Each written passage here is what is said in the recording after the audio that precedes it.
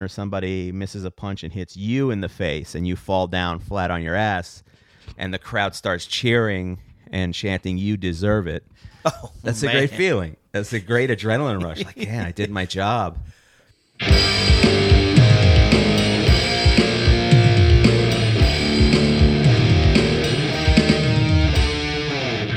Hello and welcome to No Name NYC podcast. My name is Eric Vetter, and I want to thank you guys for choosing to spend some time with us. We are New York City's longest-running comedy variety show, and the voice you heard up front was a dear old friend of ours, Harry Terjanian.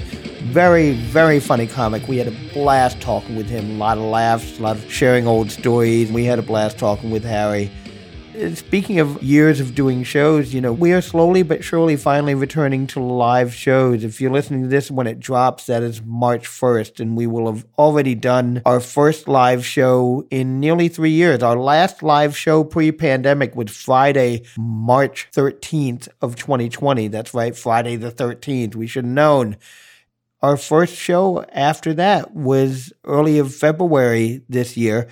That was at the lovely Word Up Community Bookshop in beautiful Washington Heights, uptown, corner of 165th Street and Amsterdam Avenue. And I'm giving you that address because we're also going to be doing a show in March, on March 21st, the first day of spring. So you can come check us out there if you'd like to, if you hear this in time. You've got a little time if you're listening on March 1st. And that evening will be a super story party edition with my co-host, the wonderful author and storyteller, Michelle Carlo. And we've got a slamming lineup that night of storyteller Jeff Rose, Cambry Cruz, author of Burn Down the Ground, Leanne Lord, who you may have seen on Showtime's Funny Women of a Certain Age series of specials, and recent Tony nominee John Andrew Morrison, who was in last year's Best Musical, A Strange Loop. So it's going to be a blast. It's fun. It is free.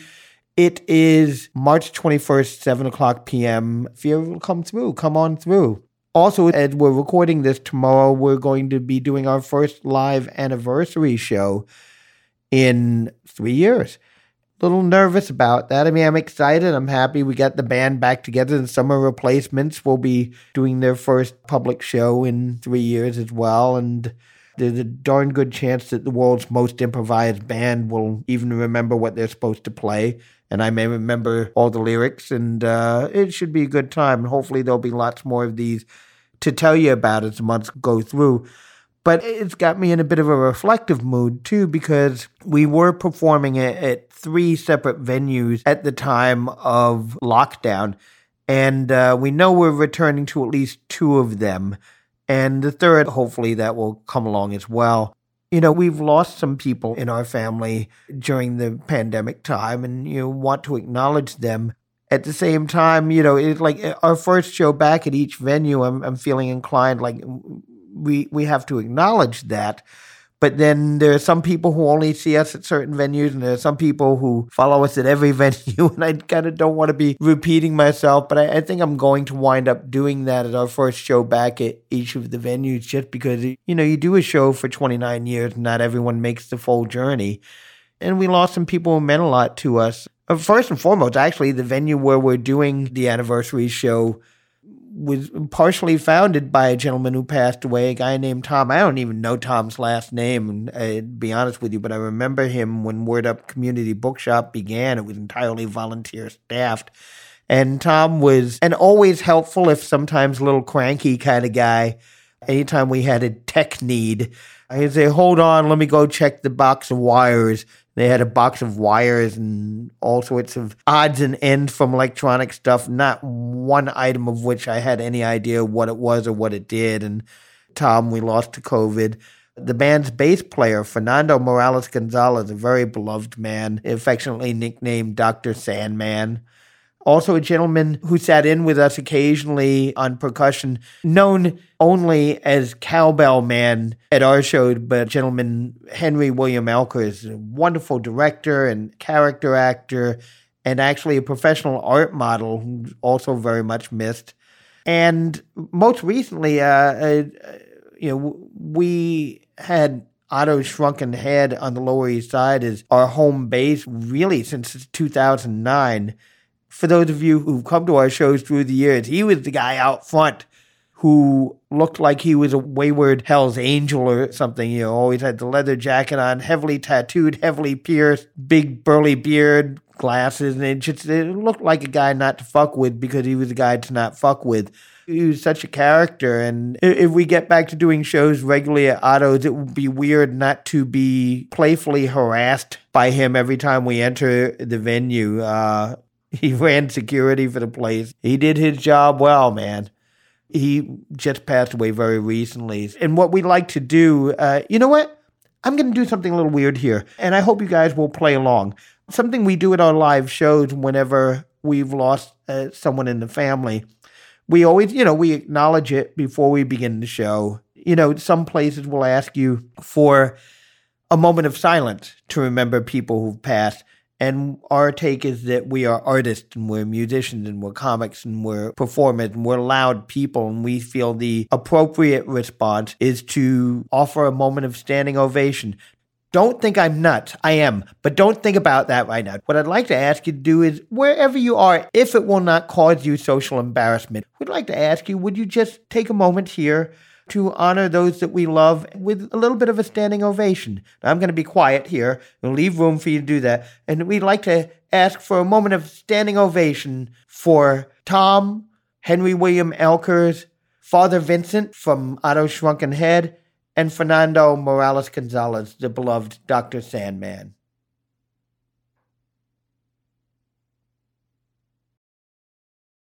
Okay, you can stop feeling awkward. If you did that, man, I love you even more. Thank you so much for indulging me. Anyway, we have a great conversation with Harry Terjanian. We're going to tear into that, and we hope to see you guys at live shows sooner than later. But in the meantime, get away to Green Bay!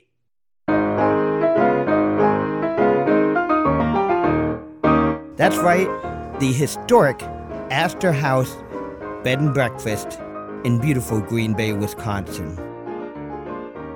Now, I don't know if you've ever been to a bed and breakfast before, but the breakfast at a lot of these places tends to be like a mini box of cereal or some questionable fruit, things of that nature, a piece of toast maybe with some butter. But not at the historic Astor House Bed and Breakfast. Your innkeeper, Tom and Linda Stieber, will provide you with a delicious, absolutely world-class breakfast every single morning. They will also make you feel welcome in any one of their 5 luxury accommodations, all of which have a private bath and some of which have their own jacuzzi. If you want to know what's going on around town, Tom and Linda will let you know about any special events, and they'll also make recommendations for you to any of the wonderful restaurants in town. So you can't beat it. Go. Go now. Go. Get away to Green Bay. For more information or for reservations, go to www.astorhouse.com. That's ASTORHOUSE.com. Get away to Green Bay.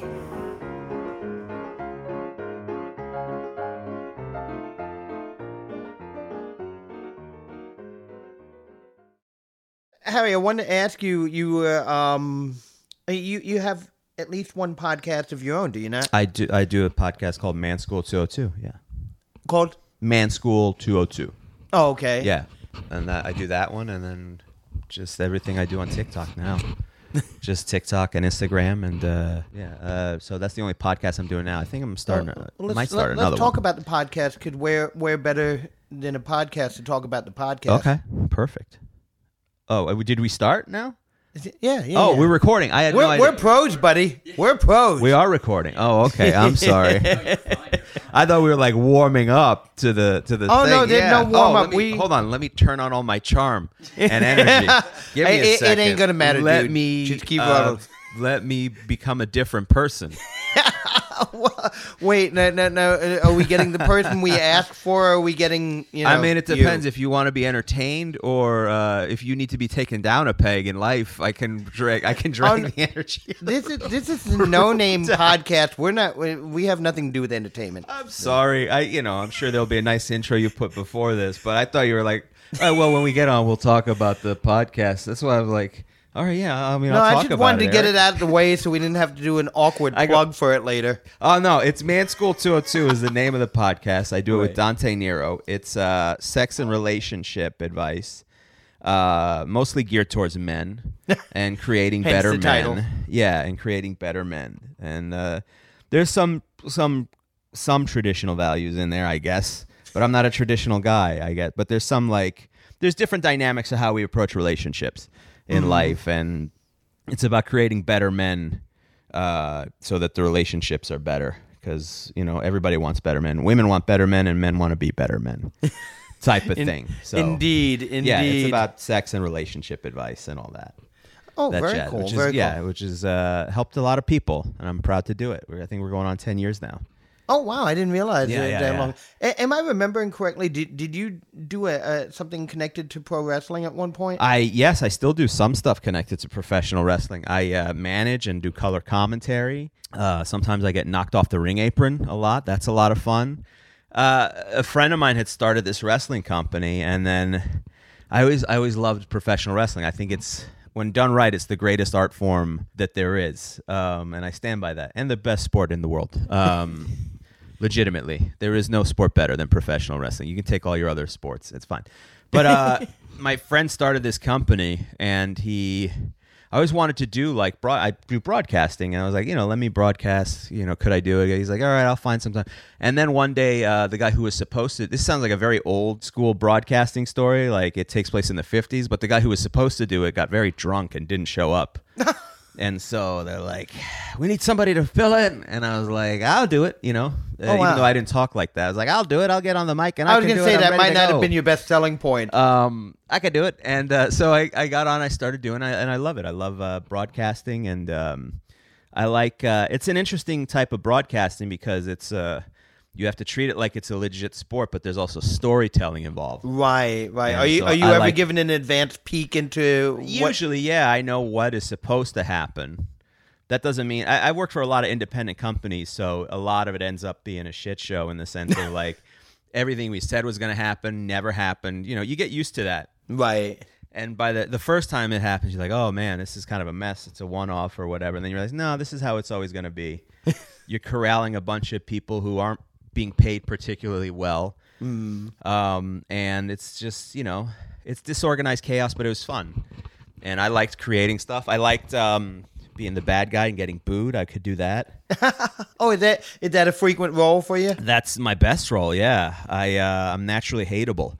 I would get out there and talk about one time I did technically on camera I owned the company for a while. I won the company in Oh wow, I didn't know won the about company in a poker match, which is the worst way you can find a new boss for your company, right? It thing would be a better story if you beat the guy who got drunk and you replaced. Yeah.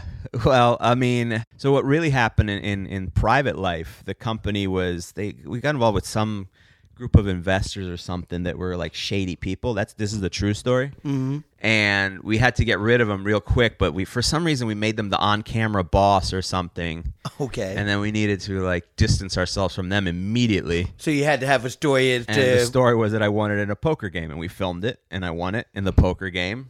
And then every week I just get more and more responsibilities until I was the most hated person by the fans. And I one time did a fan appreciation night where I came out and I said, welcome to Fan Appreciation Night. That's where you, the fans, get to show your appreciation for me, the owner, Harry Terjanian. And they booed very quickly. They were not thrilled about that at all. So that's fun. Well, did you give them free T-shirts or something? My goodness, no. I actually charged them double for the T-shirts because it was important for them to show their appreciation for me, the owner, Mr. Entertainment, Harry Terjanian. Oh, that's awesome. It's a different feeling than when you do stand-up. When I do stand-up, to a degree, you want the audience to like you. Very few people can actually, even when they play a character, because stand-up is a character. Yeah. Even if you're hateable, you're not really hateable. You're just being, ornery or cranky, and people like you. But in wrestling, you're really supposed to get the audience to kind of hate you. Yeah. So when you do that, and then when you get kicked off the apron or somebody misses a punch and hits you in the face and you fall down flat on your ass and the crowd starts cheering and chanting, "You deserve it." Oh, That's man. a great feeling. That's a great adrenaline rush. Like, yeah, I did my job. Well, I would imagine. I know you have quite a background in improv, and I would imagine that serves you well in such a role. Oh, sure, yeah. Well, just doing stand up. So it's funny because it's a very, in theory, it's a very scary thing to get out in front of an audience with a live microphone. Mm-hmm. And now you got, anywhere between 50 and, 500 people. And they're shouting things and this and that. And so it's scary, but it's not as scary for me because once you bomb in front of, 100 people, there's no more fear after. There's nothing worse than just bombing in front of an audience at a stand-up club where you go on 20th on the show, and the show it's 1:30 in the morning, and the audience is drunk, and they've seen a lot of bad comedians before you, and they are not there for it. They're done. And there's nothing you can do, and you try, and like, so, best audience I've ever performed in front of, all gay men. They were super fantastic. They were so much fun. Wrestling or comedy? No, comedy. Oh, okay. I didn't do. I would do an all gay wrestling event. I guess I can't. I'm not gay, so I can't. They have them. I have not been invited yet. I'd be willing to go. I'd be all for it. But it's comedy wise the best audience. Untapped market, I'm guessing. I think there's a wrestler named Effie. He does every year around WrestleMania. There's this like side convention that goes with independent. Wherever WrestleMania goes, this independent thing called WrestleCon goes, and they hold events all weekend long, like all week long. Right. If you love wrestling, you go there, and it's all week long of every type of wrestling: good wrestling, bad wrestling, death matches, wrestlers, famous wrestlers, non-famous wrestlers. It's a wild scene, and one of the shows they do is Effie is a well-known independent wrestler who's openly gay, and he does Effie's big gay brunch, I think. Okay. And I think it's wrestlers of mostly LGBT persuasion, but this yeah. fascinating. This is a world that it's I really a know newer nothing thing about. in this new generation. I mean, that certainly wasn't happening in the 80s, but now, I mean, it's just got all sorts of different things, so it's open to everybody. Well, it seems to me like, as very much an outside observer on the wrestling scene, or I don't know if I'd even consider myself an observer, but I'm learning a little bit more about it now. Sure. It seems to me like it's really it becoming a lot more mainstream in general, and it's reflecting that with a wider variety of types of shows. Am I right? Yeah, I mean, it's growing. I think it might be. It certainly was at its peak on TV in the 90s, but Right. I think now there's just so much stuff out there. It's more of a brand. Like, people know WWE, like they know WrestleMania. In a way, it's more popular than ever right now. So Yeah, because I mean, its initial peak of popularity, I would say, was, at least again from standing from the outside, seemed like it was a very specific and specifically defined kind of a thing or whatever. mid-90s was when it was the most popular. Right, With Stone right. Cold Steve Austin and The Rock, those guys. And, Right, this is what I'm saying. And Yeah, yeah. whereas now, like, if you like the thing just on its own, there's a lot more stuff to Yeah, if seek you just out. like wrestling, there's more stuff out there. It's never. I'm actually glad that I didn't grow up as a kid, because I wouldn't have done anything. I barely got anything done as a kid, but I can't imagine. Although I don't know, maybe I just wasted my time watching other reruns of other stuff. Like A-Team reruns or something. So You can't go wrong with that. but- Those are the formative years. yeah, I know, but just the notion of being able to look up anything you want on YouTube and watch. I just would have spent all day watching wrestling and stand-up comedy.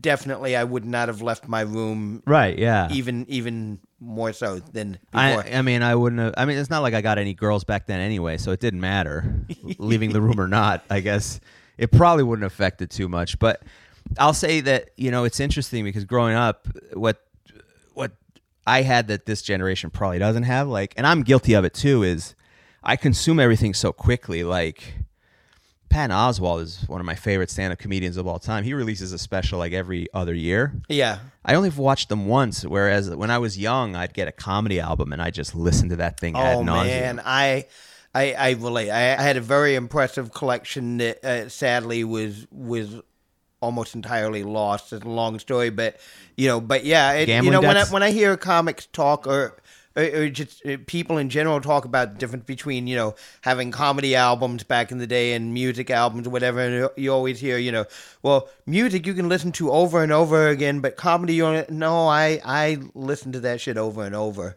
I mean, I didn't play it quite as much as my favorite Not music. Not as much as music, but still, yeah. But I did find it repeatable, and especially if you, put it aside for a little bit and then go back to it. Yeah. And it's like, I mean, you're not going to be surprised by anything, but if you're wired like I am, where you just really get into the nuts and bolts of how folks are doing what they're doing, the structure or whatever, like it's still very enjoyable to me, Yeah. Well, what was your jam? What was your favorite one? It varied from month to month. It really did. Oh, yeah? I mean, I listened to everything. I had Richard Pryor, Bill Cosby, Don Rickles, and Stan Freberg. It was just like anything that was comedy, old time radio, Jack Benny. I went anything that was comedy that was on record. I was going to get at some point. So you're talking about childhood. Where did you grow up? Born in Queens, New York. Okay, and then just moved to Jersey. I'm not far from here, actually. When you went to Jersey? Probably like 6 or 7. I think. Okay. But New York has always been part of my life somehow. My dad still worked here. I went to college. I went to NYU here. I did stand-up, so I was in every night. New York has always been... I always have this sort of part-time relationship with New York because I live in Jersey. But most of the important events have all taken place in New York. All the stand-up stuff I do. Well, it's funny because on the way here today, I was thinking about the fact that as long as I've known you, you've been a Jersey guy, and I know this intellectually... But I think of you as a Jersey guy. I think of you as a New York guy who lives in Jersey. Yeah, I am. Yeah, And that with my New York chauvinism, I that's like a high compliment in my world. Listen, it's the best of both worlds. I get to come into New York, do my dirty business, and leave all that filth behind as I go back to the beautiful suburbs of northern New Jersey, where if I want to take a leak, I just go into any supermarket or bathroom I want, and I don't even ask anybody. I just walk like I own the place, and it's a nice experience. You do? I do. I mean, I'm part. I guess I'm a taxpayer, so in that way, when I pay taxes, I pay my taxes every year. I don't need to be taken down by this. So life was fine until I did that fucking no-name podcast. No-name podcast. That happens to be very popular at the Internal Revenue Service for some reason. There is nothing about No Name that's popular at the Internal Revenue Service. But so what part of Queens were you? Sunnyside. Sunnyside. Oh, I like Sunnyside. I got far from here. Yeah, a couple of very dear friends here. Hey, so we brought you back near the scene of your origins. Crime.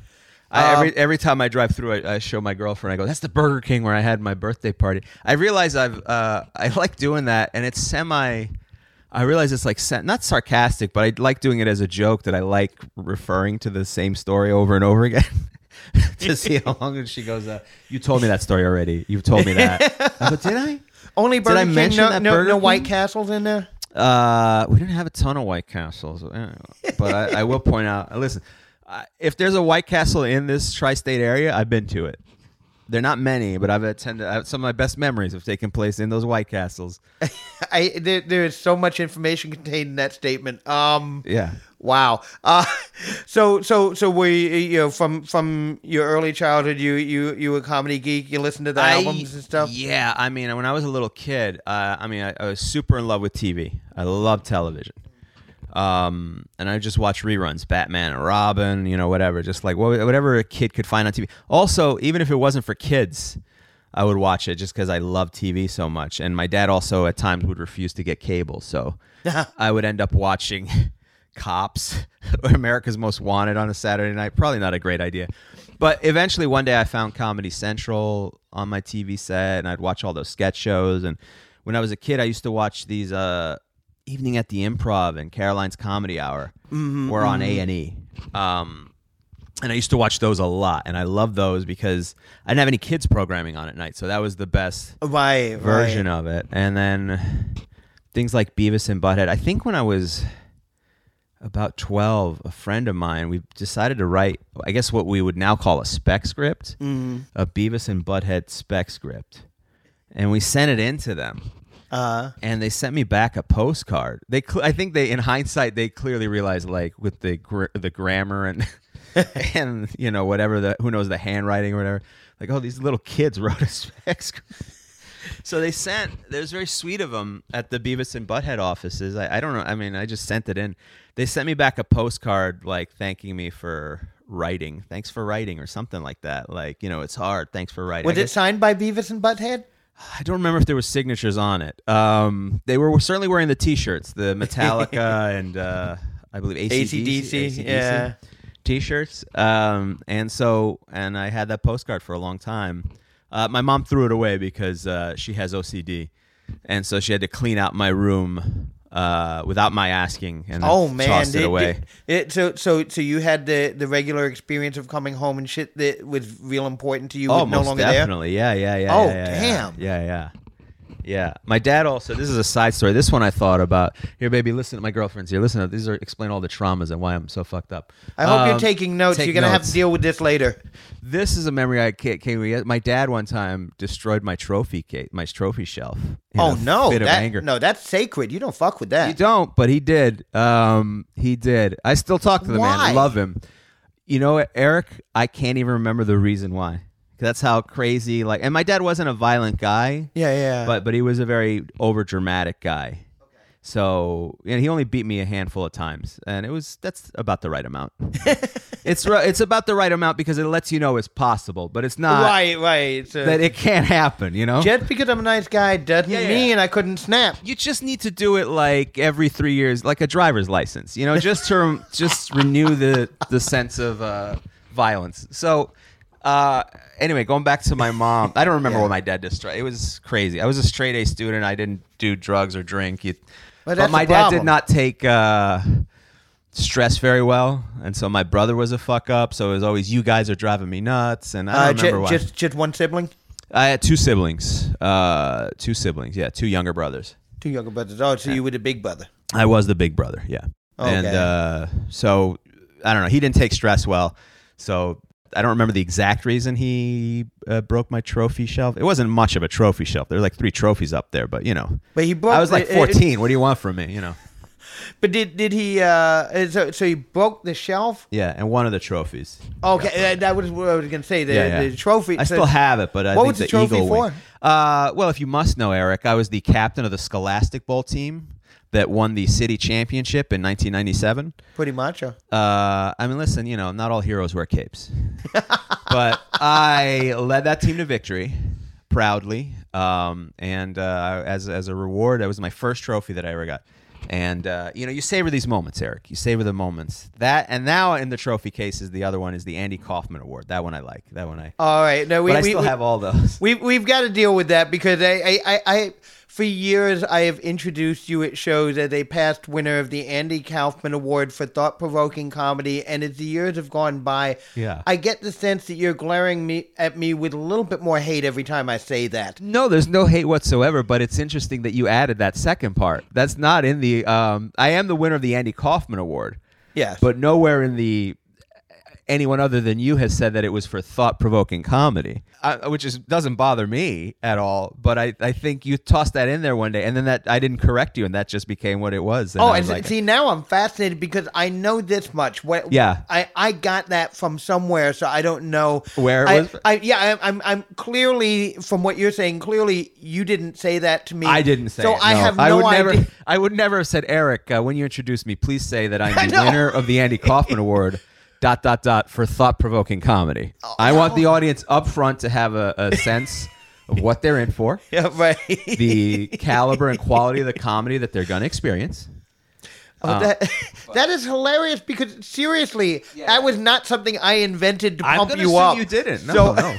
But who knows how it happened, but then it became years went by. I want to blame it on PR guy Gordon, but I know I didn't get it from him either. Who knows? Now it's going to bother me for the rest of my natural born days. I think it's okay to let it go. It's fine. All right. I'm fine. I'll try. I'm letting you know I'm okay with it. The award is a great award. How did you so win great it? that they stopped doing the award 2 years after I won it. So in my honor, well, they knew it couldn't get better. It couldn't get better. They tried for 2 years and it didn't. And they were a little embarrassed for those efforts, I think. I think so. Yeah. But so where did it come from? What did it signify, if not thought-provoking comedy? The Andy Kaufman Award is just this award that honors the unique comedy and the spirit of Andy Kaufman. Original, strange, a lot of different ways you could describe it.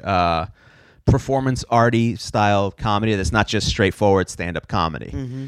And Andy Kaufman was kind of known for that as like a performance artist / comedian who would do very unique things. He wouldn't just do straight stand-up. He'd do these things that got the audience involved, things that are sort of pranks. Sometimes he'd do things like purposely agitate the audience, purposely walk the audience. For the, sometimes if a show, he would start bombing on purpose, and when the show wasn't going well, he would punish the audience by reading The Great Gatsby. Yes. And, things like that, where just like, then he'd, do a thing where, listen, do you want me to finish The Great Gatsby? Because we got a lot of pages to go. He'd flip through all the pages. Right. Please, everybody, please. There's a long way to go in this book. We got a long way to go.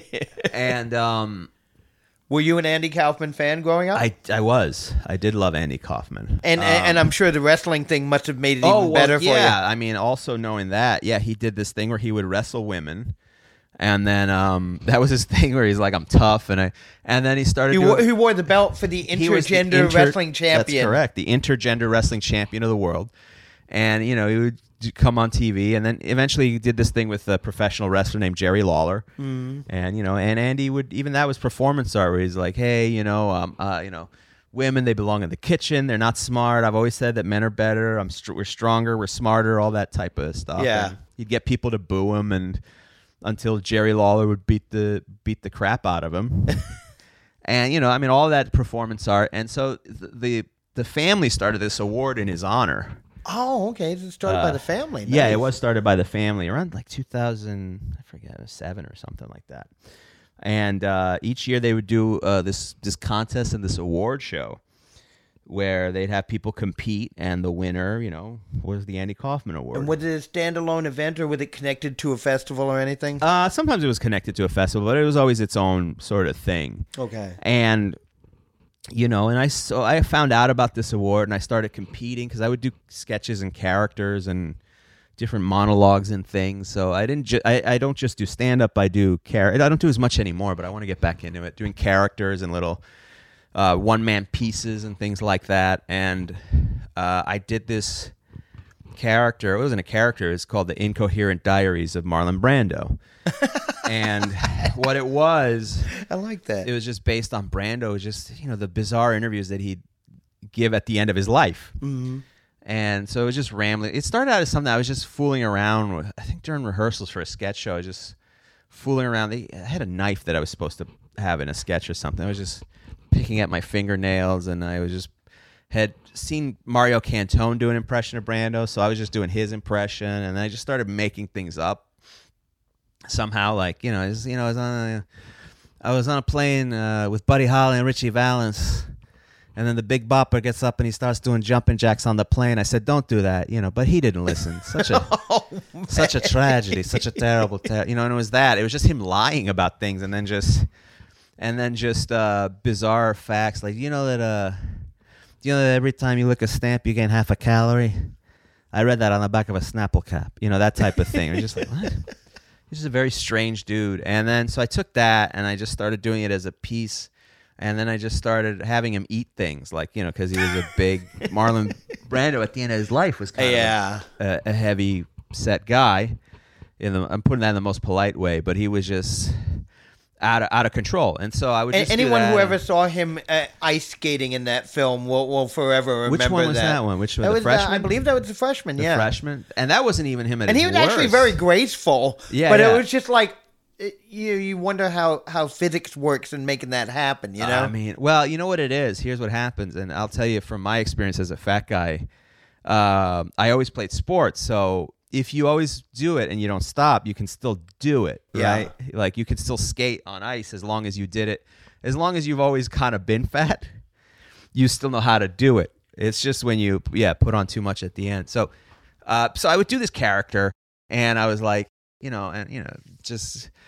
and I wanted to compete at this contest. I go, I think I can win this contest, you know. And I competed the first year, and I think I made it to the finals. And you know, I get up there and I do the thing, and you know, like, you know, I was doing cocaine with Abraham Lincoln in the White House, and you know, he said he was going to see a play. I said, which play? He said, Our American Cousin. I said, don't do that, you know, don't do that. That's such a tragedy, such a terrible. But he didn't listen, you know, and I pull out a pizza from my pocket and I eat the slice of pizza. You know, that's the character, right? And it killed.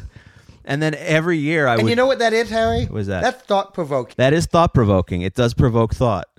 It does indeed provoke thought. I've never said that you're wrong. I'm just saying that is not what the award was. I'm sorry. You did tell me to let it go. I'm sorry. It's fine. Listen, if it made me smile every time you did it. So I was always happy.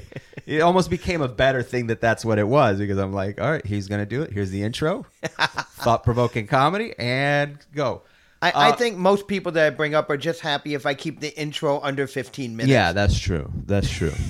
I prefer you do the musical number after I go on. So I was like, all right, you know, let me enter this contest with this character. I do the character. I would always make it to the final, and then I'd always lose to somebody like a magician or a juggler or something like that. I did various different characters, and for 4 years I would make it every year. Something would go wrong, or I'd lose. Like, you know, one year I did this tribute to dead wrestlers that had passed away in memoriam, and the memoriam kept getting longer and more bizarre. Like, all right, here's a list of the wrestlers who died from drug addictions. All right, next. And then here's all the wrestlers who died from easily avoidable circumstances. And then, you know, and it's sort of based on this real life thing. And I would do that, but then the screen, we projected it wrong, and I lost that year. Every year I would make it to the finals, and I'd lose. And then I think on the 5th year, I did a thing where I had announced that I had the MC announced that this was my last Andy Kaufman Awards. And I went up there and I ranted and raved how I had been, every year that I competed, I keep getting robbed. And I was like tired of this. And then I ran through all the years that I lost, and I exaggerated. And then I did a photo montage of me losing all these awards behind me that I made, and they got more and more bizarre. And then, you know, one was I lost to a bunch of kids in a spelling bee, and then the other one was me knocked out on the floor of an octagon. I lost that year, and I go, this is it. I'm tired of you know, losing this award. I hate this award. I don't want to do this anymore. And then I, as if that wasn't enough, I did a film that I interrupted myself from the future, and I said that I had traveled back in time, that I was going to lose the award again, and I was furious that I was telling me that I was going to. I go, why am I losing the award again? So then I came up with a plan for the next night. It was a 2-night event, the final. Then the second night, I showed a film. And how long a set were you given? I was given like 6 minutes. I think I did 8. Okay. Which was supposedly controversial. But fuck them. Listen, it's not like nobody else went long. And I was actually funny. So I've seen people go long that were bad. You know, it's fine to go long if you're killing. Right. It's forgivable. Whatever. I made a film the second night, which was me traveling in time to kill all the previous winners of the Andy Kaufman Award, which some of them were my friends, so I got them in the film. Oh, even better. And I went back in time and I started murdering all the winners of the Andy Kaufman Award, so nobody was left, and I could finally win the award. And that's totally fictional, right? You didn't actually go I back didn't in time. Nobody was actually murdered. Okay. If I did invent the time machine, I'd probably find another reason for it. It would be I'd probably want to win an Emmy or something higher, you know? That's it. Shoot for the stars, man. At least a Peabody, something. I did that, and then they gave me the award finally. I won it. But not before they did a thing. Oh, I forgot about this part. They did a thing where they brought out Andy's daughter, saying this was his real daughter, and the audience wasn't sure. And I was going to say, with Andy Kaufman and his legacy, like they question anything of his nowadays, you know? Yeah, and so, you know, and I know that it's not his real daughter, but then there's that moment for like 30 seconds. But this was before they announced the winner. I had just wished they had done this after, because I was sitting there waiting for them to announce the winner, and this thing lasted about 25 minutes of them wondering, and it was riveting. And, like, what? Well, it's publicity and whatnot. Yeah. But I don't know. I'm not in on it, so I don't know. Right. But even for half a second, so the magic of that is for half a second, I was like, what if they're not fucking around? What if this is really the daughter? Yeah. All right. And then I'm like, I know it's not. But even for that, like, nanosecond, they did it. That's the magic trick. So you could put me in that frame of mind for a second. So they did that. But it would have been nice if they'd done that afterwards as I'm sitting there waiting to win this award. And finally, I was like, oh, Jesus. Like, it had to be right before, and I had finally won it, and it was sweet. It was nice. I worked hard for that, and I still have the trophy. I'm very proud of that. Yeah, don't let Dad get it that way. No. He's not allowed anywhere near. And I still love my dad, but he's just out of his mind. He's just out of his... I don't know. I guess he thought they were kids' trophy. He didn't care. But, yeah, I still see my dad. Although I guess I'm not talking to him this week because he does a thing. My grandfather's still alive, 95. Oh, wow, and nice. So I have a thing. Him and my dad. Hey, that thing, that generational thing where grandpa is mean to my dad, but I only know him as grandpa. And he's super sweet to me. But I'm old enough to understand that, he was probably a dick to my dad. Right. That generational thing. And he and my dad, I tell them, like, they still keep going at it. They live together. My dad's taking care of him. He's doing the right thing. But my grandfather's a little bit of a grouch. And I keep telling my dad that you guys are like the Israelis and the Palestinians. I don't know who started it, but you just got to stop. It doesn't matter at this point. You both have to stop. And he's like, I don't. He's a pain in the ass. So... But let me ask you that. I know you brought, what was it, your father or your grandfather to the show? You brought your... I think my dad. I don't think my grandfather. I don't know if my grandfather knows what I do performance-wise. I think I tried to explain it to him once, and then I just tapped out. I was like, forget it. But, because I remember you bring him once or twice to the bookshop. My dad has come once or twice, yeah. Yeah. He comes to very odd and random gifts. Yeah.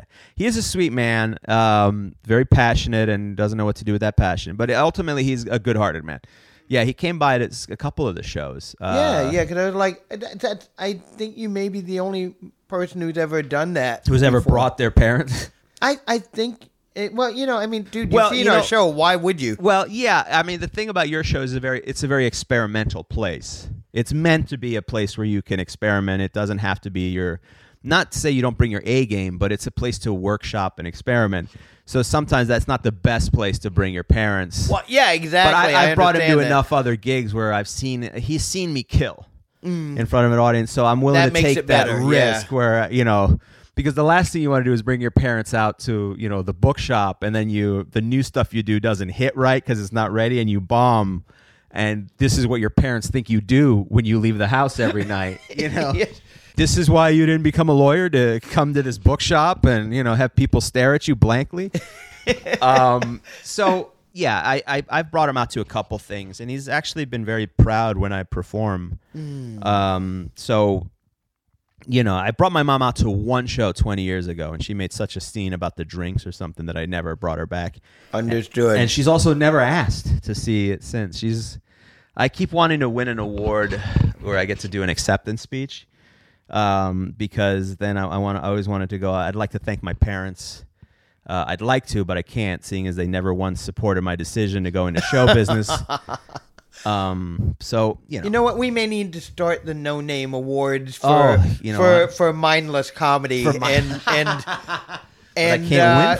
rig it so you could be the first winner and just have your dream fulfilled. Listen, let me tell you something. You joke, but if you can put together one of those little glass trophies, those little, the ones they have at the car when you go to buy a car and they have like 7 years. Oh yeah. Yeah, I'll take any trophy. Yeah. We used to have an annual No Name softball game that was just a pickup game. We'd get people together. How did I miss this? I love the we'd go into the park, and we'd meet outside Central Park, go in, just claim a field. And after the first season, the first year we did it was an annual thing.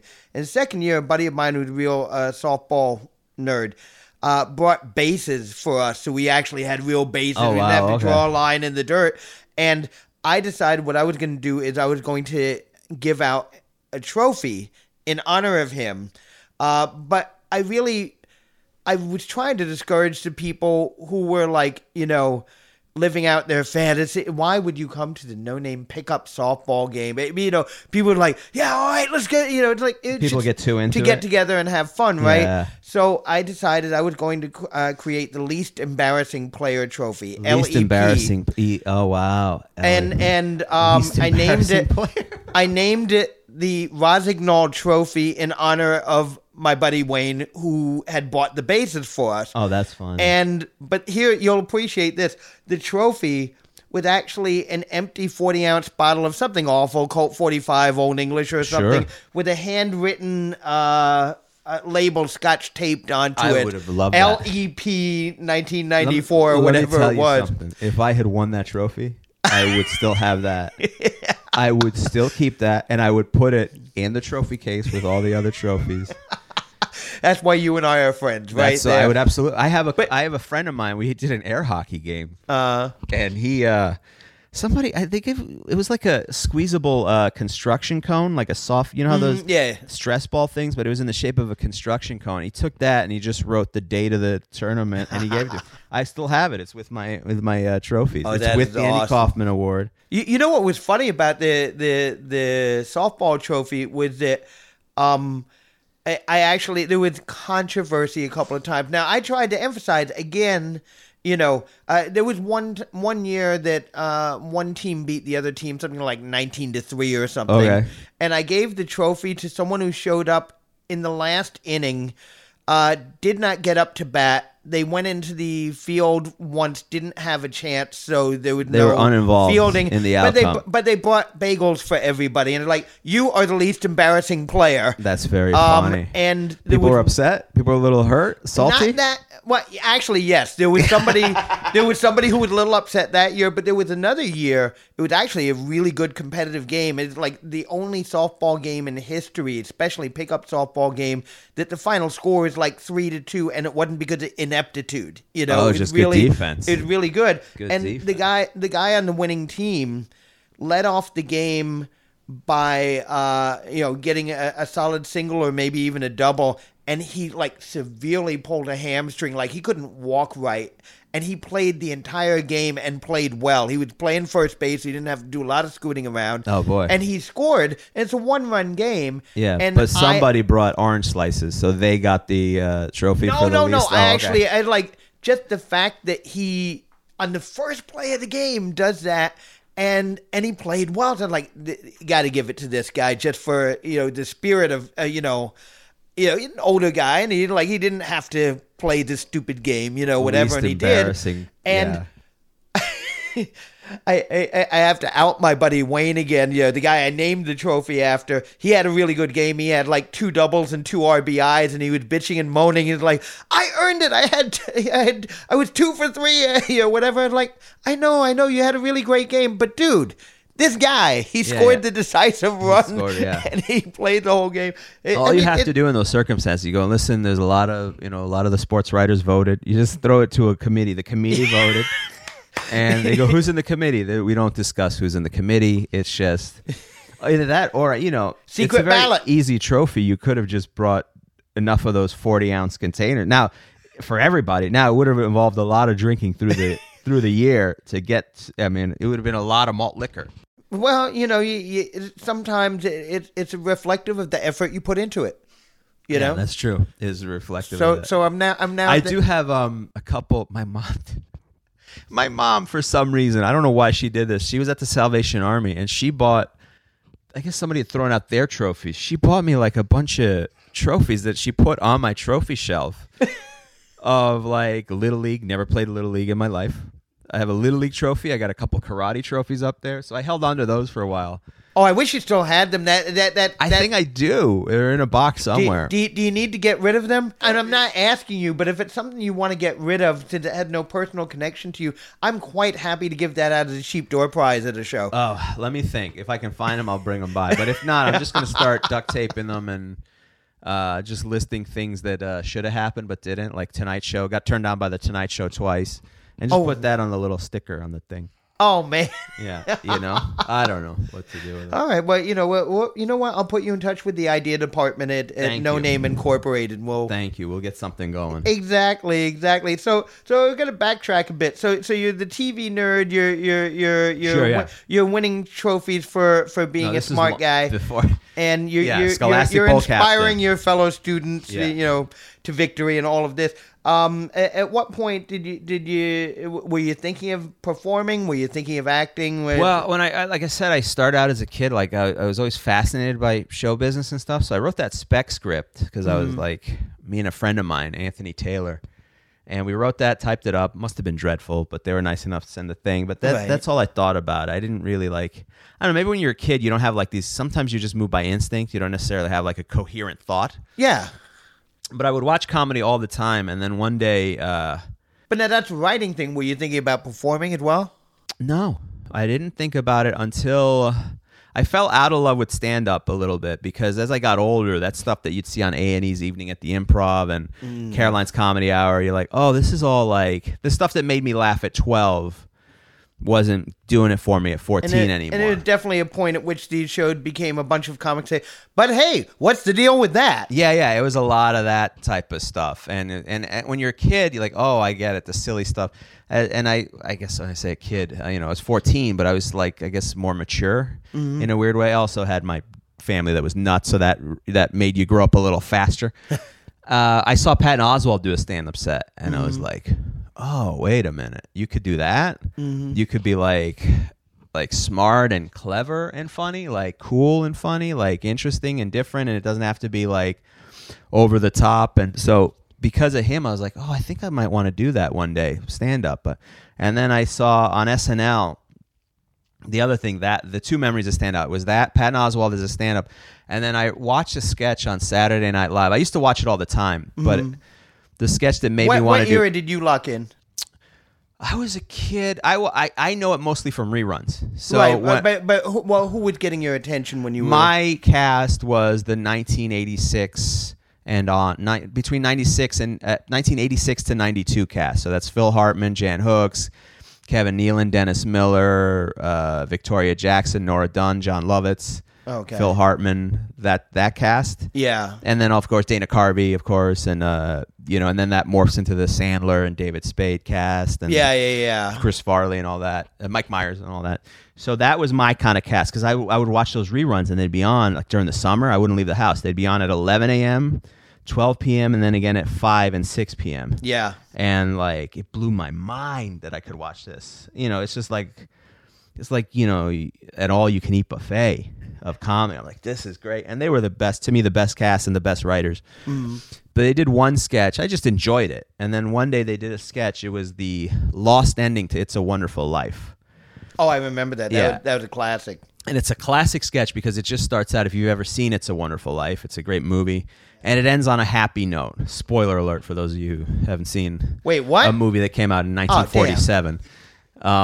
But at the end, everyone comes and they give him the money and like they start singing and it's a happy ending.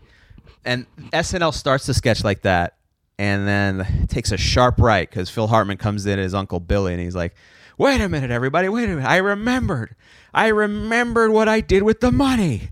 They go, that's great. Where'd you leave the money? And he's like, old man Potter deposited exactly $8,000 after I left. It was him. They're like, well, what are we waiting for? Well, let's go get him. And they all storm Mr. Potter's house, played by John Lovitz, and proceed to beat the shit out of him. Yeah, that was like to the point where they're like, they take him. I mean, it's a very violent, like angry mob. They tear the door down with an axe, and then they proceed to like punch him and kick him, and then use bats, and then beat him to death, and that's how the movie ends. Yeah, and I thought it was such a brilliant, perfect sketch. Even as a kid, like, oh, I get this. This is perfect because it starts out straight and then it parodies, and then the whole point is like, what would happen if this angry mob was really angry and a real life thing, and it's just comedic in value. It's just over the top, but the right amount over the top. Like they're just beating him to death. This is supposed to be a family film, right? The idea that this is an idea that they filmed, and I remember thinking that's the perfect sketch. I want to do that. I want to create things like that, and so that's when I started. When I was about 14, I wanted. Now, I was at 14, but I was also a very shy person, and I was also very scared of everything because of my family. Surprise, surprise. So I didn't do anything. I just kept writing, and I was hoping like one day some whatever. And I did there's a talent show in Florida when I was living in Florida for 2 years that was coming up. I was like, I'll do stand-up at the talent show. How old are you now? I would probably be like 15, 16. Oh, okay. And so I was at this talent show. I was trying to find the talent show, and we couldn't find the address. My grandfather drove around, and we couldn't find it. And I was like, all right, we just went home, right? I look back on that moment. I'm like, I'm so glad we didn't find that place because I would have bombed so fucking hard.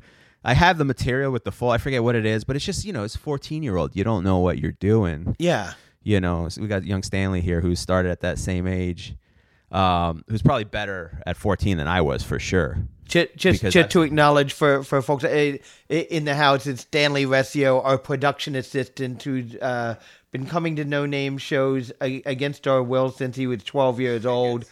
And now he's a fine young man of 20, and we're happy to see him. And it was super funny as a little kid too. Like definitely funnier than I was.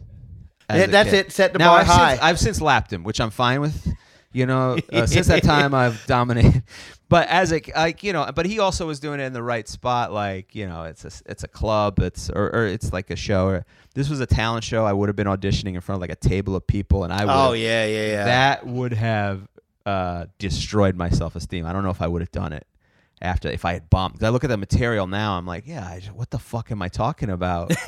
I would have ate it so hard. And then so I didn't do that, and I didn't do it.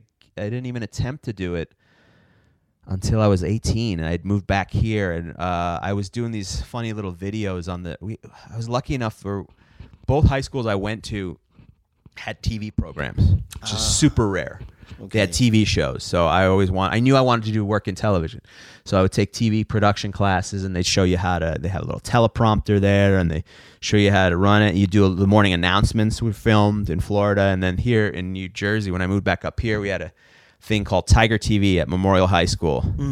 And we had these excellent TV teachers, Mr. Nerlich and Mr. Polanese. And they were, you filmed it, and it's weird because they just gave you carte blanche to do kind of whatever you want. Oh, wow. And that's special and rare, especially at that age. Yeah. Well, there's another thing, too, that in Florida, I hated Florida, but the one thing I did have was my geography teacher, honors geography. He had us write these news things called updates, and he let me be funny in them. Oh, yeah. He let me write them up like funny, and I'd write funny things in the thing, and he would like laugh and howl. He'd be like, "This is great," and then he'd give me like an A. He's like, well thought out, very funny. And then I tried it the next year with my next teacher, and she did not have a sense of humor at all. And she's like, "This is terrible. What are you doing here?" I'm like, that was an immediate lesson too. I was like, "Oh, okay. Nope. Know your audience. Know your audience. Not everyone's going to tolerate your." So she will not get mentioned in your acceptance speech. She will not. I don't even remember her name. Good. I remember she played softball. I don't know. That's the only thing I don't remember. Not in my game, she doesn't. No, yeah, she played softball. All right. So anyway, so those were like the things I would do, and I would make these funny little videos in high school as well for the TV show, and I did these goofy things like I did win a date with Harry Terjanian for the prom contest. I did that, and a bunch of dumb little funny things like that. I forget what I named myself Employee of the Month, and I did like a profile on myself, and it was clearly that I was an asshole through the whole profile. I can see this is all building to your Andy Kaufman Award, actually. Yeah, to an extent. I just want to do sketches is what I want to do. Yeah. They let me do them. And it was very sweet of them to let me do them. But also because, I got excited about them, so they didn't have to teach me. Everybody else... So here's what everyone else in a high school TV does. All right, do a story. The idea is pitch a story and do it. That's all you got to do. Whatever it is, we don't care. And everybody would do what do you think about the school lunches in the cafeteria? And they would go interview kids. What do you think about the lunch in the cafeteria? And they'd be like, I like the lunch. It's okay. And then, then cut to, well, what do you think about the lunch? I like the pizza. That's good, but I don't like the fish sticks. Cool. All right. What do you think? Just like that, just the type of pieces they would do. Right. And then hard hitting. I would come along and do my little skits or whatever. So they were just thrilled that somebody was taking some initiative and doing something different. Right. And then all those, I was popular at that high school. Because everyone kind of knew me a little bit. So I was friends with all the different little cliques or whatever. And then I was on the little TV show and I just became friends with everyone. So I had a bunch of friends who were like, when are you doing stand-up? When are you doing stand-up? You should do stand-up. When are you doing stand-up? I was like, well, I'm thinking. So finally on May 21st, 2001, I signed up for this comedy thing that you could do. It was a bringer show, so you'd have to bring like 6 people to perform. And so, do they do that in comedy clubs? Oh yeah, and you know what I realized? Apparently, it's only a New York. It's like only a New York thing. I didn't realize. I don't think. Are you serious? Yeah, someone told me that it's only maybe LA does a little bit, but they're like, yeah, that's only a New York thing. Nobody does that anywhere else. Because it showed my limited experience of non-New York stuff. I guess, but that's what somebody told me. They go, that's just a New York thing. They don't do that anywhere else. I was like blown away by that because in theory it's a bad idea. It's a way to, I guess, fill up the room of your least popular night. Yeah, and and that's exactly what it's designed for. If you have 5 comics, I mean, some of them I did when I first started. Like back in the day, there was one club they put on 20 people. Because it was just a cash grab, but they were awful shows. Oh, dear and Lord! Then sometimes they would just way to bond with your friends and lose them all in the same night. Oh my God! Sometimes I never. So the lucky thing for me was that I spent 4 years writing. I was 18 by the time I stepped on the stage. So when you spend 4 years writing, you're able to. You can put together 5 minutes that are good because out of all the 4 years, even if 2% of that is any good, which is all that it was, I was able to put together a good act for 5 minutes. So I never bombed hard up front in a real club. I did at open mics and things like that. So I was very lucky in that sense. So I never did, like the first night I went up, I did really, really well. And I would imagine after all that writing, you got to have a certain amount of confidence in going up there too. Like, you can do this. I was not nervous about performing. I was more nervous that they would understand the material, which is weird because I guess I'd done TV and stuff. So I was like a little bit like, I don't mind being in front of an audience or talking, but I just hope that they get these jokes. I was nervous that the jokes might not work because I never tried them out. I have no idea. And so I did really well the first night. Really, I would say killed the first night. Second night, same thing. The second time I did it, same thing. So I never had a terrible set, but then you drag your friends out and everyone else was horrendous. And rightfully so. They don't know what they're doing, but it's just, but you're stuck trapped there. And so after like 4 or 5 shows, I go, I'm running out of friends because I can't do this to people. So then I just started doing open mics and stuff, and that was a horrendous experience. Because open mics are pretty rough because... Especially when you just do a flat-out comedy open mic. Your show is great because it's an experimental show, but there's different things on it. There's musicians on it. There's people doing poetry on it, which I love that, which is why I always kept coming back to do that show because it's something unique, and you had a band and the whole thing. It's just very... But when it's just straight comics, it's just, after a while, one person getting up, and then sometimes you'd see the same people. You go, you just did the same act last week and the week before that. What are you doing? And it's still not working. It's still not working. And also, everyone here keeps coming back to this open mic. It's like at one point you look at it and you feel like you're in a mental institution because you go, this is not rational. There would be one guy who would film it every week. I forget what he was like. I want to say he was like half Indian. And he was just filming himself for the whole thing? He was filming his set, and he did the set as if he was performing on the Tonight Show. Like, he did it regardless of what. He never acknowledged whether it got laughs or not. He was always like very charismatic, like he was filming it. And he did the same set, and it didn't work. And then he'd come back next week and do the same set again, and it didn't work. And I mean, there's a couple people like that. And then one time a guy got up. This one open mic, I remember this guy got up and he had a violin. And I go, oh, cool. Violin. I was literally happy. I was like, all right, he's going to do something with the violin. At least it's different, right? It's different. Yeah. He gets up there, he's playing the violin a little. He goes, advertising is a weird thing. I go, oh, he's going to do something about advertising.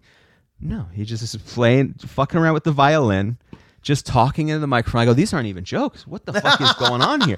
And everyone knew him. And I think that was the last open mic I think I did. I was like, I'm done with. I can't do this anymore. After years of it, I can't do this anymore. This is driving me nuts. I can't sit here and watch these people who have no idea what they're doing. And some of them I understand, but the ones that you're like, I've seen you for 5 years. You need to stop this.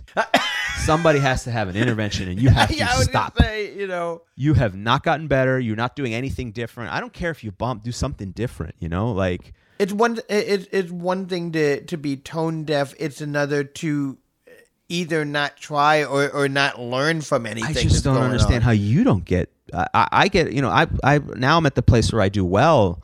And after like a couple of weeks, I'm like, I got to change this material. I'm getting tired of this. I can't imagine doing it for 5 years. For 5 years, but also, it takes, in a weird way, I envy those people to a degree. I go, that's bravery. It's funny for me to perform in front of 5,000 people. That's not that brave because I've done well. Mm-hmm. So the probability of my doing well is very high. But the bravery to me is getting up there and knowing that the odds are you're not going to get any laughs. Well, I would add though that to me it's sometimes it's bravery and sometimes it's being oblivious because sometimes they don't realize they seem to they've developed some sort of mechanism that lets them not be aware of how hard they're bombing. There are some people who some people, there's different varieties. Some of it you go, I wonder if they hear laughs. They must hear laughs, but that happens to a lot of performers and things. I know comedians who, no matter how well they do, they're super critical if one person doesn't laugh or they feel like they bombed. No matter how hard they do, they always drop it down 5 notches. Like, I didn't kill. That was, blah, blah, blah. Right. And then there's other people who it's the other way where it's like, exactly. Man, I had a great set. You're McBee, when he was on, Charles McBee, when he was on the podcast, he was actually our first guest, and he told the story of the first time he did stand-up, and he was terrified. He was like, and he was trying to kind of get out of it, but he kind of couldn't. The people had made promises or whatever to get him on, and so as a compromise, they put somebody who was an established comic who was booked on right before him, like, okay, and the way McBee tells the story, this guy like bombed so hard that like everybody in the place was filled with hatred. And and he said that relaxed me, like no matter how bad I do, I'll never be that bad. But here's the thing, he said the guy walked off stage and he just walked off stage. As he walks by McBee, he says, that was fun. And keeps walking. He's like, oh, that's crazy. How could you walk away from that? And, but there are people like that, How do you not run out of the emergency exit? Exactly. There are people like that. It's just, it depends on what it is, what your level of proficiency. There are nights where it's, luckily, I haven't bombed hard in a while. Luckily. I have the skills now to get out of that. Even the worst I do now is just like, okay, I can. It's not my night, It's not my night. And that, you don't take it quite. You don't take it as it still hurts, but like you can place it into a context. Yeah, I'm able to now go kind of look at it in a post-mortem type of thing and go, was that me? Was that them? Did I lost them because I had them up front, but then I lost them in the middle. Okay, let me see what I can do to try, or it just wasn't clicking that night, or sometimes I've had to the new thing I've had to do is I've had to stop eating before I perform because then I find myself on a couple of times like, oh no, I'm gonna burp into this microphone. And you're like, and then it becomes the focus, right? You stop. I'm doing the bit, so you're not fully just connected. Don't burp. Just don't burp. So cell phones. Who here's got an iPhone? Don't burp. It's just in my head. Don't burp. It's embarrassing. Applause break. All right, sneak one out if you can. Sneak out the burp if you can. And I go, what am I doing? This is the attitude of an addict. This is like, now it's affecting my. The worst one was day after Thanksgiving. I went over to my friend Ray's house, and their family, his sister, it cooks up a monster storm of and they ordered pizza. It was just way too much food, and I'm like, I'm off my diet. I'm like a fucking maniac. And I had a set that night. I had filled, I was filled to the brim, and I get up, I'm on stage, and I'm like, trying I'm having trouble breathing.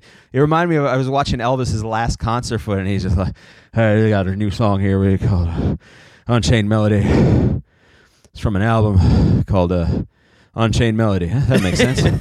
All right, here we go. That's what I felt like in between my jokes. I'm like, this is affecting your fucking performance, man. Because I'm on stage going, don't get acid reflux, don't burp.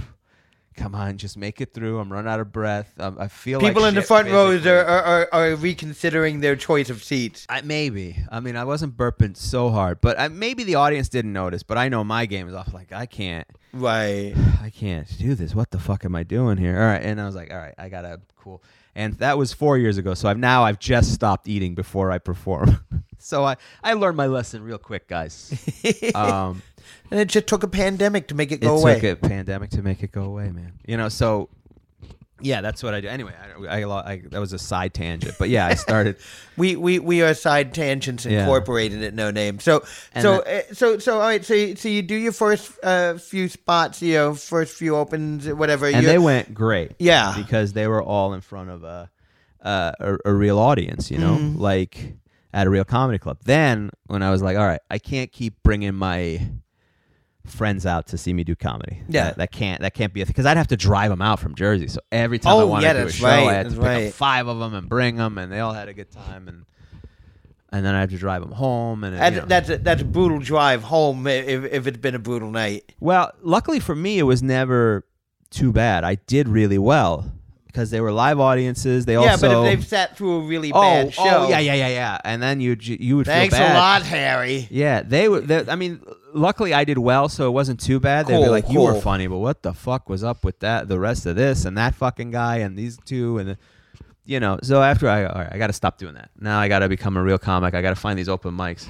and it was horrendous. It was hard because open mic audiences are not very supportive. Like, there are other comics.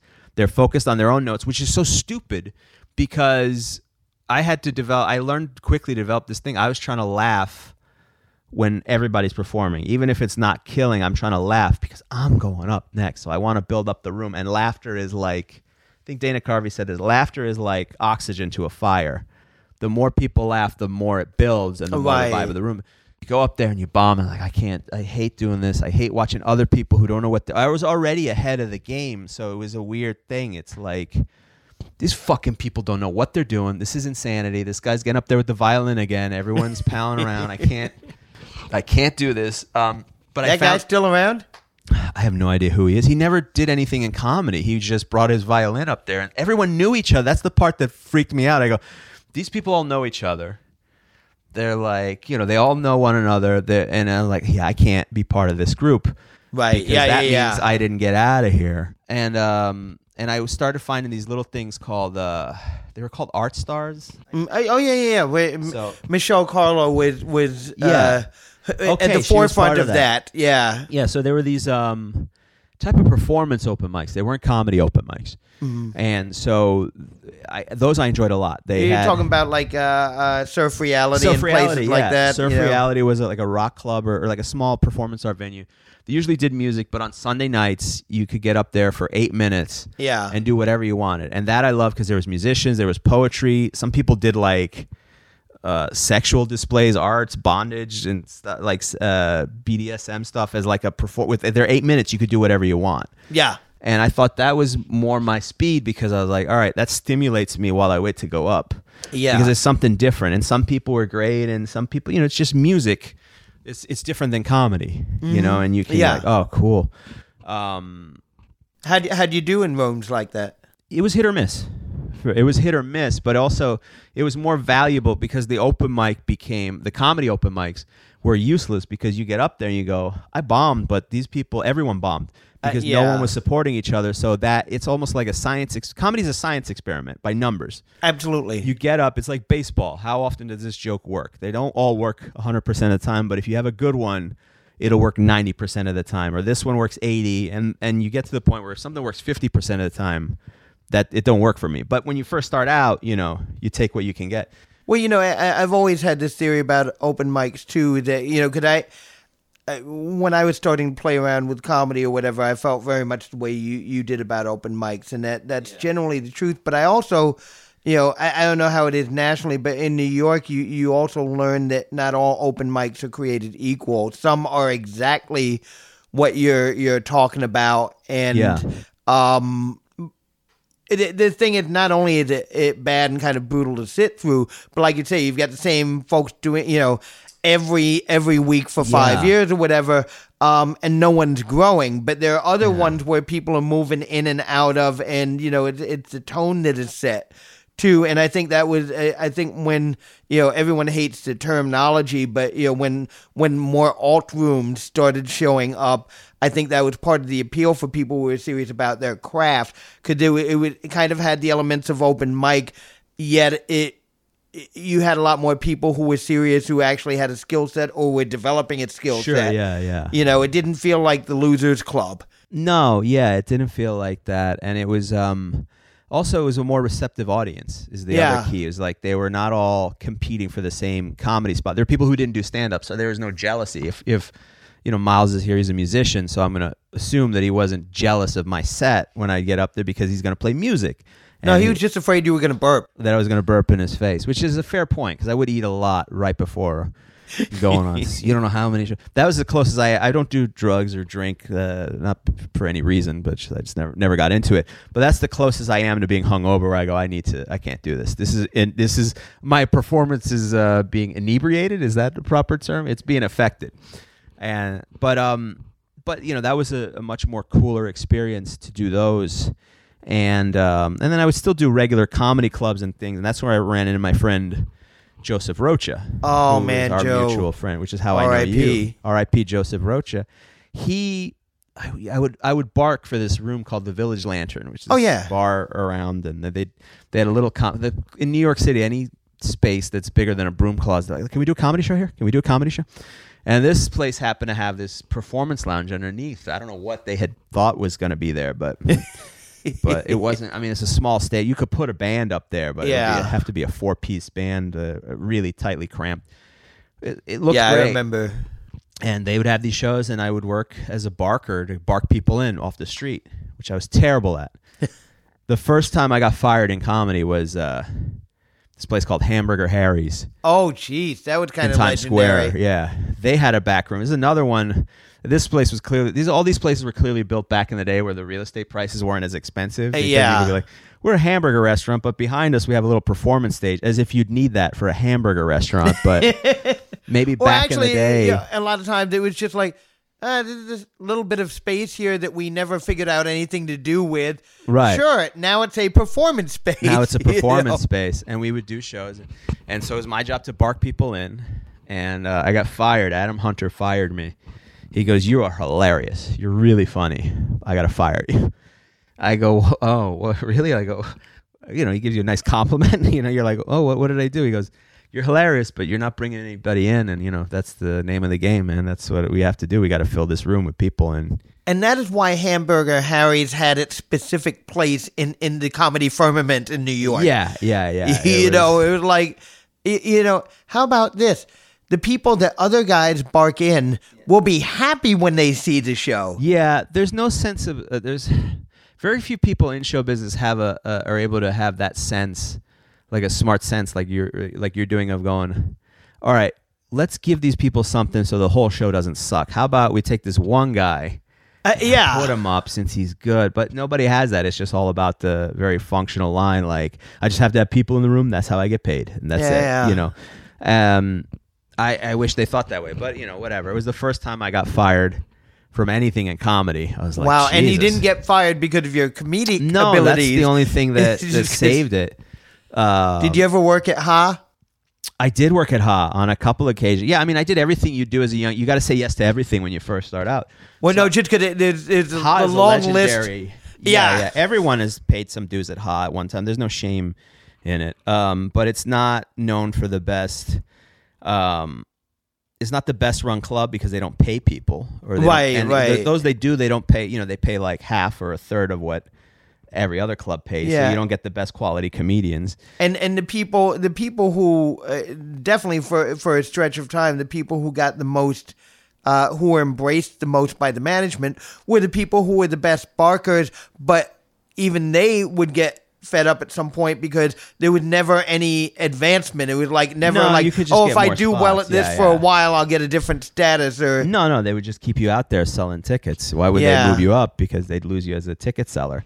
But yeah, I did those shows. Those were rough because, again, I was always one of the funnier comedians on the bill. But by the time I'd get up on the stage, it was just... it's just terrible. People who don't know what they're doing, not being paid, so you don't get any decent comics. There's a way to do all that. I work with Kim Donat, and she's fantastic because she does these bringer shows, but she does them in such a way that she books 3 professional acts. She has a host that knows what they're doing, a younger host, but somebody who's competent. Right. And that is enough to keep these audiences happy and satisfied. They feel like they weren't ripped off. They did see some new comics, they're friends, and it also creates a good environment where the comics can do well. And so it's just putting aside, it's spending money to make money. Yeah. A mentality of that, So, but it's some people don't have that thinking. And in the world of show business, they don't, because the type of person who is lying to the tourists, basically, allegedly. I was just in Times Square randomly the other night. And it's always, see, I ate before this podcast. You hear that sound? It's because I did eat before this podcast. And I don't consider podcasts performing, and that's wrong. Now I have to change that stance. I just want to be honest with you. What are we, Dominican food before we got? Yeah, I had a plate of tostones. Not the best pre-game meal here. But so, yeah, I was in Times Square, and they're still doing the comedians from Comedy Central. We got comedians from The Tonight Show. And you're like, what? And and I know the things. I go, I don't know on the Tonight Show. Maybe once or twice every week. Maybe you'll get one guy who's been on that. Right. But you are, it's that whole thing. Allegedly, I keep saying allegedly because the last thing because a lawsuit from Anthony, who I hate. You want to see a room full of really confused-looking tourists in the audience? Yeah. Go to one of those gigs. Well, I don't think I've seen so and so on Conan. Yeah. Well, sometimes they would be like Conan O'Brien, because if somebody would ask, like, is Conan O'Brien going to be there? Did you say Conan O'Brien? And they would be like, yeah. If you buy a ticket, he'll be there. Because it's not their problem. They sell the ticket. They're done. Exactly. Although sometimes you have those wonderfully odd moments where the person who is barking for a half hour, however long, and they do their job well, and they get into the club to get their spot, like you say, at the end of the show. Yeah. And by that point, it's like, oh, these are the people I was lying to an hour ago. Yeah, it is a weird. It's a very weird. It is a weird thing because now the audience is going, "You motherfucker, you are responsible for this. You brought me in. I auditioned for. You ruined my vacation." Yeah. And friend Clayton Fletcher, who is the guy who he was doing a different show or whatever, and so I went by Clayton Fletcher and I go, hey man, I'd like to do the show, and he goes, I can't just let anyone up there. Can I see a tape or something? So next week I came by and I gave him a tape. I mean, it was literally cassettes. That's how long ago I had started. It was a video cassette, and and he said, sure, and the way Clayton, tells a story, he goes, yeah, I mean, I used to ask that all the time. It was a way to get rid of somebody. You go, hey, let me see a tape. Right. And he goes, and I wouldn't watch those tapes, because there's too many people. And then a couple of weeks went by and I came back again. I go, I haven't had a chance. And then Rocha pulled him aside. He goes, that guy's funny. Do you know who that is, right? He goes, no, I don't know him. He goes, that's Harry Terjanian. He's a funny dude. You should put him up. And then he watched the tape finally and put me up. He's like, I made a big mistake. But Rocha was the type of guy who'd done that. Like he cared about the craft a lot. Yes. He cared about the craft so much, and he was what I respect about him. He was another guy who was funny, silly, and smart, and we became really good friends because we had the same sense of humor. In the sense we liked things that were either really smart or really stupid, and sometimes the combination, the sweet spot is if you can do both. Yeah. If something can be really smart and really stupid at the same time, it's the best type of comedy. Yes. So we'd bond over that, and he brought me to your show. He goes, "You got to do this show." Yeah, I'll do it. I think at that time you guys were in like Midtown Manhattan or something. Oh, was that the legendary Midnight Show? I think so, maybe. Yeah, like the fifth floor of a It was a walk building. up in a building, Yeah, I mean, not a lot of foot traffic. No foot traffic. But I think the first time I did it, it got canceled at one time that I did it. That was probably that show. Yeah, no, we closed a lot of venues. There's a lot of places we used to be. Were you the curse for a lot of those venues? Yeah, I mean, that's why we fell in love with autos. We couldn't kill them off. You tried. Yeah. You're like, we're trying. You're still in business to this day. They survived the pandemic. They're thriving. They're doing well. But we had like venues that building that we're talking about, the one on 8th Avenue, like was demolished. The whole building is demolished. Wow, that's how. Yeah, we had a couple of places that closed on us. You guys were at the original Roman Coliseum, right? Originally. They tore that down. But we had nothing to do with that one. Oh no, okay, all right. So no, it's just coincidence. But oddly, that guy with the fiddle was there. So, okay, Nero. Oh, yeah. He had an all right act. But the same thing. Every he doesn't week, do jokes. He should play he just played the thing and talked about Roman advertising. Yeah, and for those kids at home, this is known as a callback. A callback, yeah. Not a good one, but it's all right. It counts. Yeah, it's exactly. in there. It's callback. We're referring to the fiddle. Nero playing a fiddle. It's a pretty good callback. So at any point, so obviously you've taken to the performing. At this point, yeah. I also know. I just whacked the microphone. That's all right. Blind guys do that. You're fresh blind is the thing. Yeah, You're so far away from Daredevil. It's like people forget. They see Daredevil, but they don't understand. That takes a long time. I haven't even started law school yet. Yeah, it's going to be at least 8 years before you do a barrel roll on top of a moving car. Well, if I really apply myself, maybe 7. I believe in you. If you do the expedited classes, I believe you can do it. But I want to ask you about improv, though, because I know you've done some improv, too. Where did that fit in? So I've kind of done a bit of everything. Like I wanted to do sketches, and there was no place to do sketches in New York at the time. Did you know that No Name started out as a sketch group? I do not know that. Oh, we'll chat after the show. Okay. But I hope it's not famous names. They're like, it was me, Andy Samberg, Fred Armisen, Kristen Wiig. No, they couldn't cut it with us. Yeah, and I don't know what happened to those guys. Probably working at McDonald's now. So I wanted to do sketches as well. Like I wanted to do everything. There were no sketch classes in New York at the time, or like I don't know how to. Where do you get up to perform? I have no idea. And this is not pre-internet, but the internet was like very basic nonsense. It's just luckily I found one place that listed open mics. So I UCB Theater had started opening up, and I had heard of the UCB. They had a sketch show.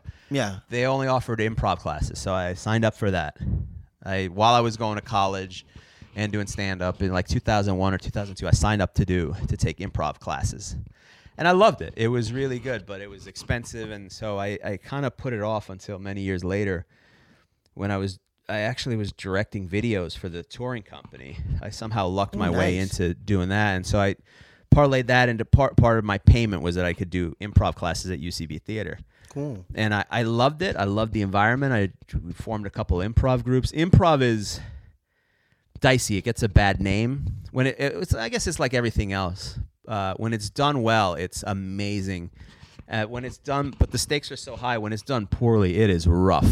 Yeah. Like you got a bunch of people play acting. You feel like a douchebag when it doesn't work. At least a stand-up, you bomb. You go, all right. You can acknowledge that you bombed. Right. The thing about improv is you have to stay committed to the whole. You can't just abandon the whole thing. You could just be like. With stand-up, you could go, all right, fuck this. Let me talk to the audience. Something. There's some parachute. With improv, you're fully committed. You have to be fully committed into characters that aren't working sometimes. But I loved it. But also, you ever do one of those things that if you have a first line, last line, say, "Oh, this is sucking," and just arbitrarily throw the last line in to make it done. Oh yeah. I mean, well, sometimes you'd have to do callbacks and stuff, but it's hard because you're also relying on other people, and if they don't know what they're doing or they don't get the thing, it could be hard. And then. It was a big bubble for the moment, but even when that was going on, I go, this bubble is going to burst. This can't stay as popular. But it was also, you take these classes, you learned a lot, like commitment. You learned about yes-anding, the lesson of like, don't say no to something, say yes, and then expand upon it. Because saying no stops it. stops the comedy dead. Exactly. You know, when you say yes, it opens up this whole world. And so that was pretty valuable. I liked my time there. I didn't like I found, you know, everything starts out as an alternative, and then it just ends up being those people do the same kind of bullshit that other aspects of show business do. Yeah. So it becomes booking your friends, booking your girlfriend, booking your boyfriend, you know, booking your coke dealers and your drinking buddies. And then for a while too, there was the whole almost like rival gangs, UCB and the Pit. Yeah, the Pit. Yeah, and which, you know, that was a whole other thing. UCB was number one, but also within it they had these cliques, and it wasn't the best and the brightest, and there was a lot of bullshit. Yeah, and there was a lot of, you know, circles, hoops to jump through that other people didn't do. There are people with less talent. So, you know, there was always that balance, and it became like everything else. Same thing with the alternative comedy scene. You know, this fucking guy's on the show because he's roommates with the host of the show. Yeah. And you go, what is this? Why are they allowed? Or when famous people would come in and you go, why are they allowed to just sit up here and bomb for 10, 20 minutes? You know? Yeah. He's better. They're better now, but I remember watching Michael Showalter and Michael Ian Black just decide they wanted to do stand-up because nothing else was going on in their careers. I remember that. Which is fine if you want to do stand-up, but I hate when someone else gets to learn on the job. It bothers me a little bit because they don't give that same courtesy to everybody. Right. So when your pals and famous people get to don't pay their dues, not earning it the same way, not earning it or not working on it the same, you know. But so that was the thing with UCB. It was very valuable, and I like doing sketches more than I like doing improv. But it was a cool skill, and it's fun but it became this high school clique thing where it was almost like cultish, and I never dug that about it because I go, you guys are too into this like world, you know. And then it just became so big, and I kind of distanced myself from it because I just didn't. I had reached a ceiling with them because I wasn't anybody's drinking buddy, and I wasn't famous enough, so I wasn't getting access to the showcases. Right. You know, and it. You weren't a made guy. I wasn't a made guy, yeah.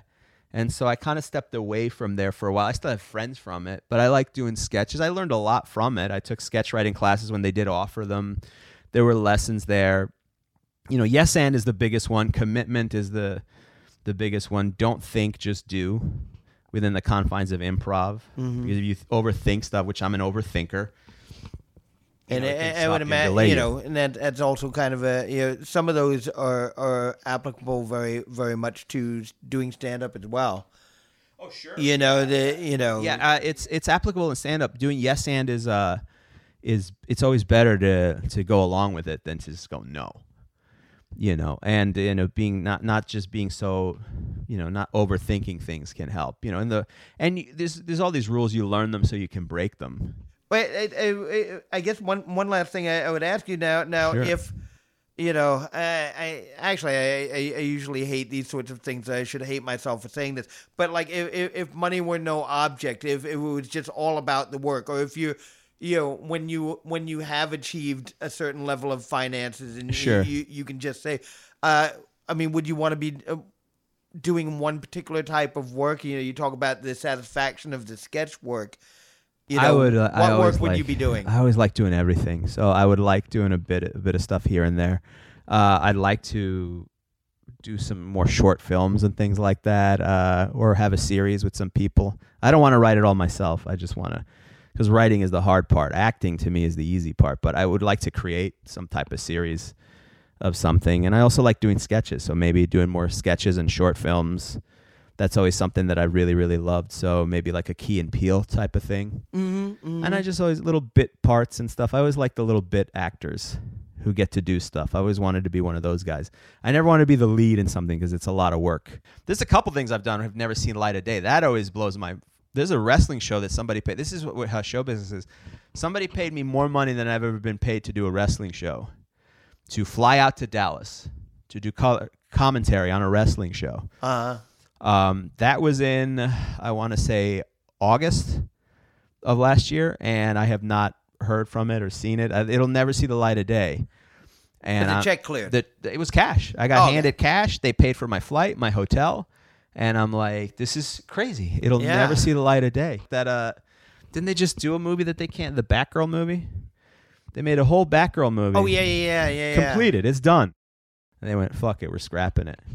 Yeah, that's insane. Sure, it was a waste of $50 million, but we're scrapping it. And it's just, must be nice. Yeah. It must be nice to just be able to piss away that and go, it doesn't do anything for us. Yeah, Scrap it. Folks who do that, I always just kind of look at it like same planet, different world. Yeah. You know? Yeah, I mean, it's one of those things. We're all living on that saying, you're like, all right, must be nice to do that. I can't imagine putting just the effort, like, let's finish this fucking thing. I mean, we got all the pieces. Like, nah, don't worry about it. So, you know what, Harry? I guess my wish for you is that sooner than later you reach the stage in life where you can shelve your $50 million film. Oh, my God, I can't wait. You know, and I hope I can get... If I can, I'm just going to start being a sycophant right now. Please, can I do like just a walk on in there? Listen, I'll tell you what. And having the blind guy walk on will be hilarious because I'll inevitably bump into something. By the time I get this $50 million movie, I think you will have completed your Daredevil training. I think you'll be ready to do your own stunts, karate kicks, the whole thing. And I will be more than glad to have you do that. I promise. All right, I think that concludes our business, man. There we go. Thanks a lot. Thanks for talking with us, Harry. Any movie I have, I promise you'll be in it. Well, get on it, man. I'm gonna work I need on something to do. All right. All right. Well, now that it's for somebody else, now I'll push myself. That's usually how it works. Oh, you know what? Actually, before I send you off into that good night or good afternoon or whatever, anything going on to plug or where can people find out about you, follow you, see you live? Okay, so you can go to the Man School 202 on the YouTube page. Also follow me. All my stuff is at Harry Terjanian on YouTube, Instagram, TikTok. YouTube and TikTok are kind of where are treating me right. So those are the ones I kind of post all my stuff on. Mm-hmm. And I'm doing my interesting stuff there. And that's, that's it. All right. You can follow me on all that. Thanks a lot, man. Can't wait to have you back at shows. We're doing live shows now. We got to get you back. I'll do it. Anytime. Right. Anything for you. All right, we can stop saying goodbye now. We can stop, yeah. Just like how we started this awkwardly, I feel like we should end this just equally as awkward. I believe you're onto something. Yeah. Oh, okay. Again, both unintentional. All right, I'm going to stop talking now.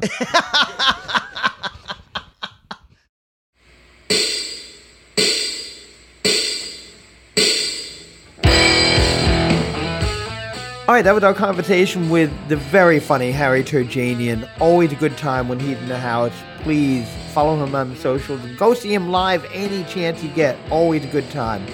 In closing, I want to thank you all for spending time with us. And I want to thank my producer, the wizard of producing, Gary Hardcastle. Audio on this episode done by the one and only Miles Mix Appeal Blue Spruce. We also had some assistance from a production assistant. Our production assistant, the wonderful Stanley Resio. Thanks, Stan, for all you do. And our theme music written and performed by King of the Hill, Courtney Hill. Now, before we close out, we're going to leave you with some music. And it just kind of seemed appropriate. I began the show talking about some folks we lost. A number of years ago, we lost a very dear friend who sang with the band, and she's an enormously talented and joyful person, Janine Liebert. And her sister, Linda Engel-Stiebert, put together an album to raise money for suicide awareness and prevention. And it's still out there. You can buy it. The album is called Crooked Lines. And there is actually a contribution from our band. There's some replacements there. That's not what we're leaving you with. What we're going to leave you with is a song by April Strom Johnson. It was written by Janine's sister, Linda Engel-Stiebert, who also did backing harmonies on it. And it's very much a family production here. April Strom Johnson has a beautiful voice, and it's a beautiful song that Linda wrote. It's called Rewind. It seemed appropriate for this episode. Also, I will let you know that you can purchase music, and you can purchase either any of the songs on the album individually or the whole thing by going to lostbysuicide.com. It's a good cause, and it's good music. Anyway, enjoy the song Rewind. Until next time, my name is Eric Vedder. I love you all.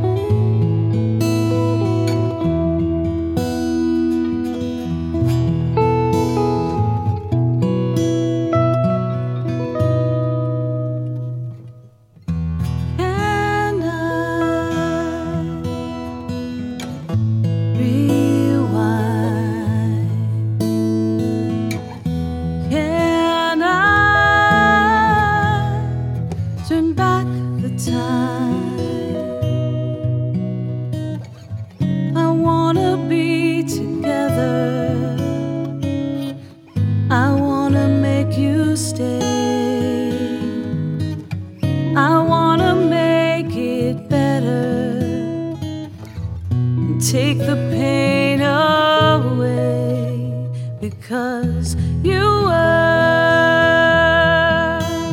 so many things, so much laughter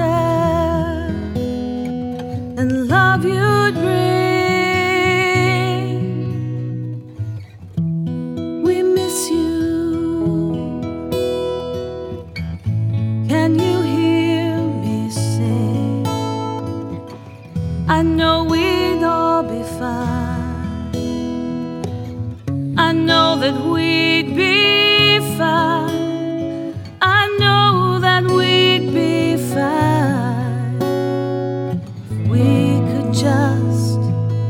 If we could just rewind. Can't see how it could be. Rain hides these tears I cry. I know my prayers still matter. I trust you're loved and safe. I'll do my best without you, but I'll miss you every day, because you were so many things, so much laughter and love you'd bring. We miss you. Can you hear me sing? I know that we'd be fine. I know that we'd be fine. I know that we'd be fine. If we could just rewind.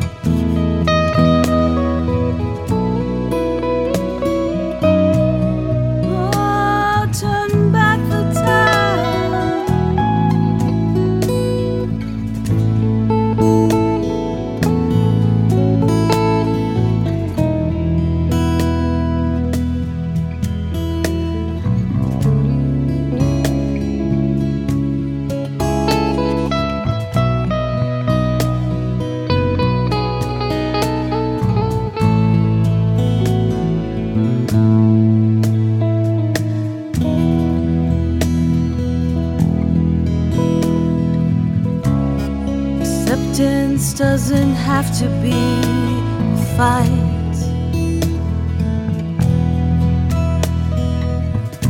Who am I to say? Who am I to say?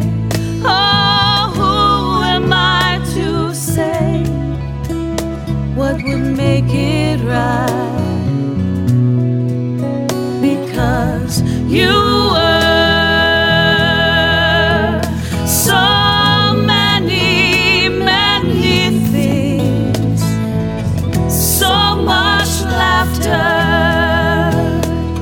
and love you'd bring.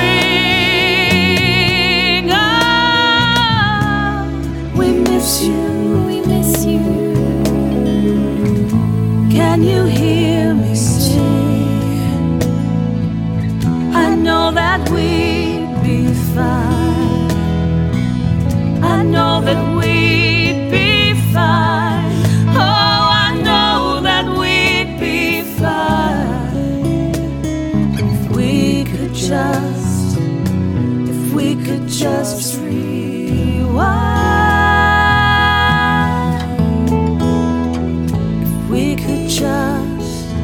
If we could just rewind.